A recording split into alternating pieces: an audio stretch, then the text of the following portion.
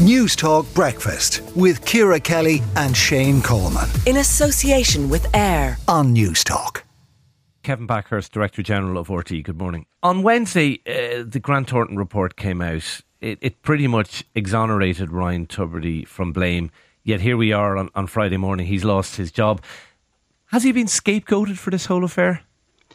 No, absolutely not. You're right saying that Grant Thornton report that came out on Wednesday did exonerate Ryan and his agent on that part of the issue, but there were wider issues, in particularly which were reflected in the first Grant Thornton report, which were about the initial payments and the level of those payments. And one of the key issues was those Grant Thornton reports are establishing facts. The board has used them to restate the facts as they are, and everybody has to accept those facts so that we can all deal with them and move on, and that was the core issue here.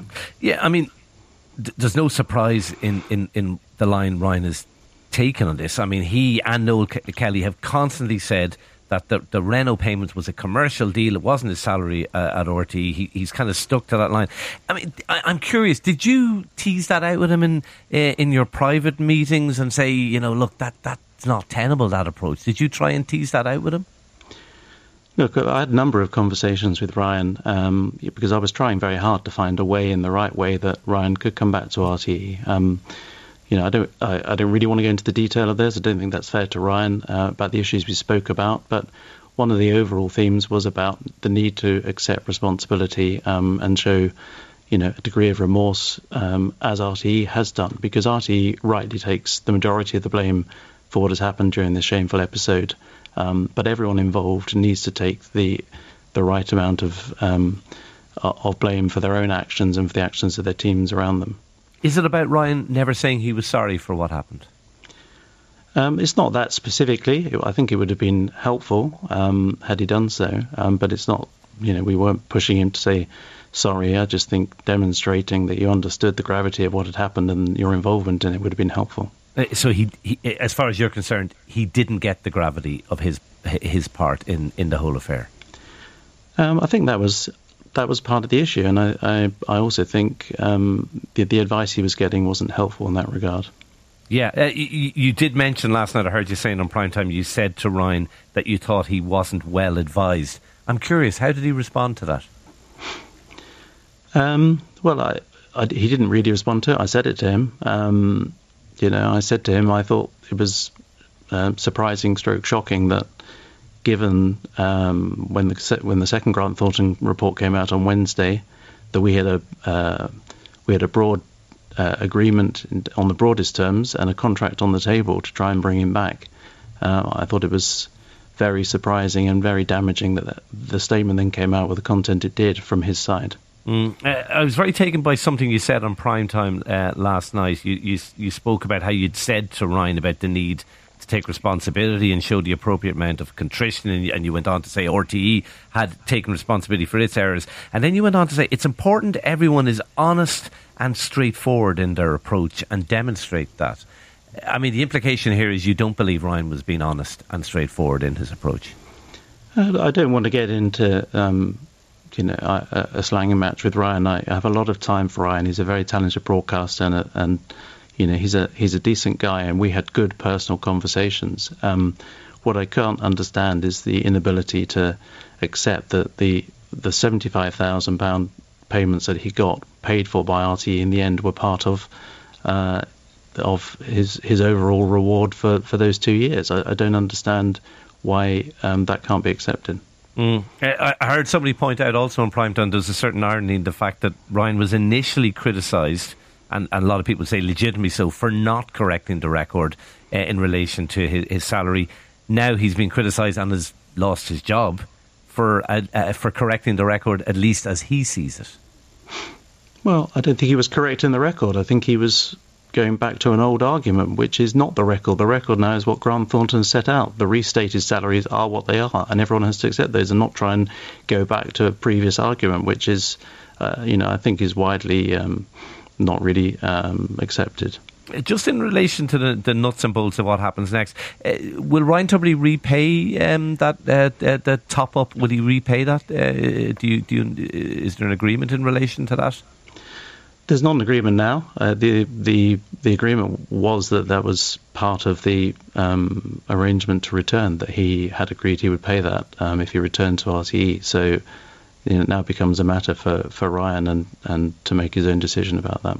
It's kind of a moot point now, I suppose, but the 170,000 salary, did that include the podcast, or would he have been paid an additional amount for the podcast? No, it included the podcast. I mean, I don't want to be in a position of overcomplicated contracts with presenters. I've said before, we're going to publish them now in real time. There's going to be a single contract, and there's not going to be side letters or side deals.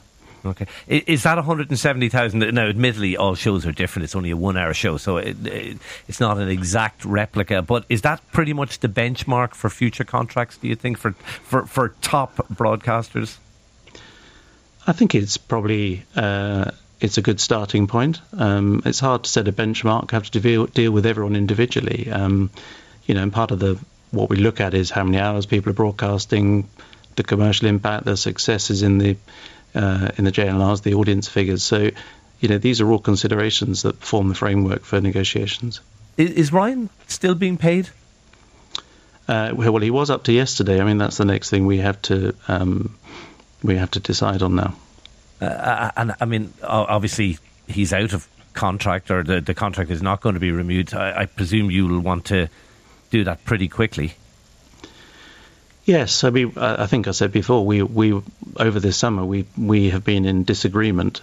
His side were arguing that he was still under contract, which included the Late Late Show, but obviously he resigned from the Late Late Show, so we couldn't reach agreement on what basis. So we were paying him on a basis that we thought was fair, but that we would, it was without prejudice, and that we would look at it properly, because I didn't think it was fair not to pay him over the summer at all, just because we were in dispute.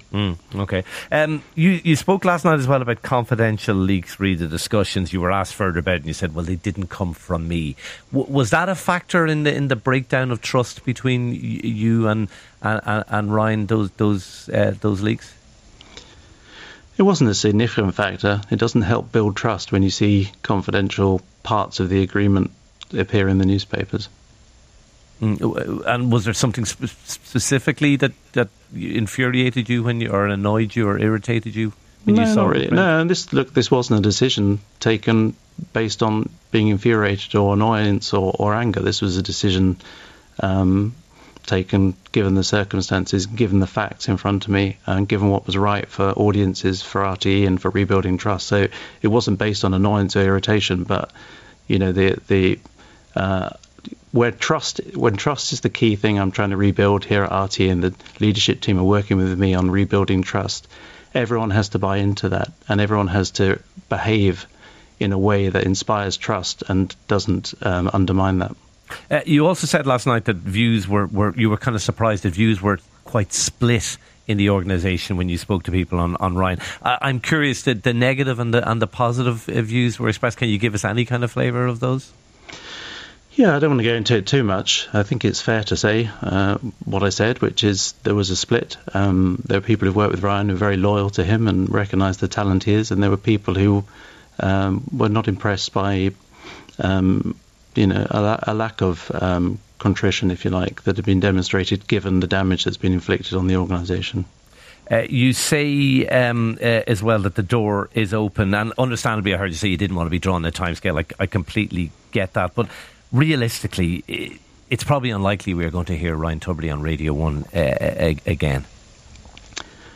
I wouldn't say that necessarily. It's unlikely in the immediate future, but I wouldn't rule anything out. And he's a very talented broadcaster, and he has a connection with significant parts of the audience. So I wouldn't rule that out. But he's also got a lot of other interests in other areas that we might be able to work with him on in future.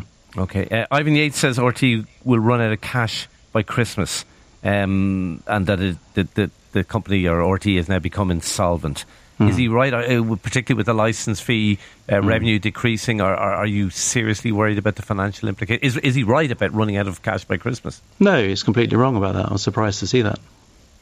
But there is a financial difficulty. You have borrowings of €95 million, I think, and that's before. That's also incorrect, by the way. Is anyway, it? Okay. Yeah. Okay. What is the figure for borrowings? Well, I don't think we want to get into these are very important commercial parts, but that figure's wrong. It's too high. No, we're not going to run out of cash before Christmas, but we are seriously concerned about the downturn in licence fees. Clearly, we've already reached, €4.5 million that is a hole in our income that we were hoping to use for content. So, I need to keep a really careful eye on that. But my work is to rebuild credibility and trust in the organisation so that people take a new look, hopefully, and do pay their licence fees. And I should underline, the vast majority of people are still paying their licence fees, and I'm really grateful for that.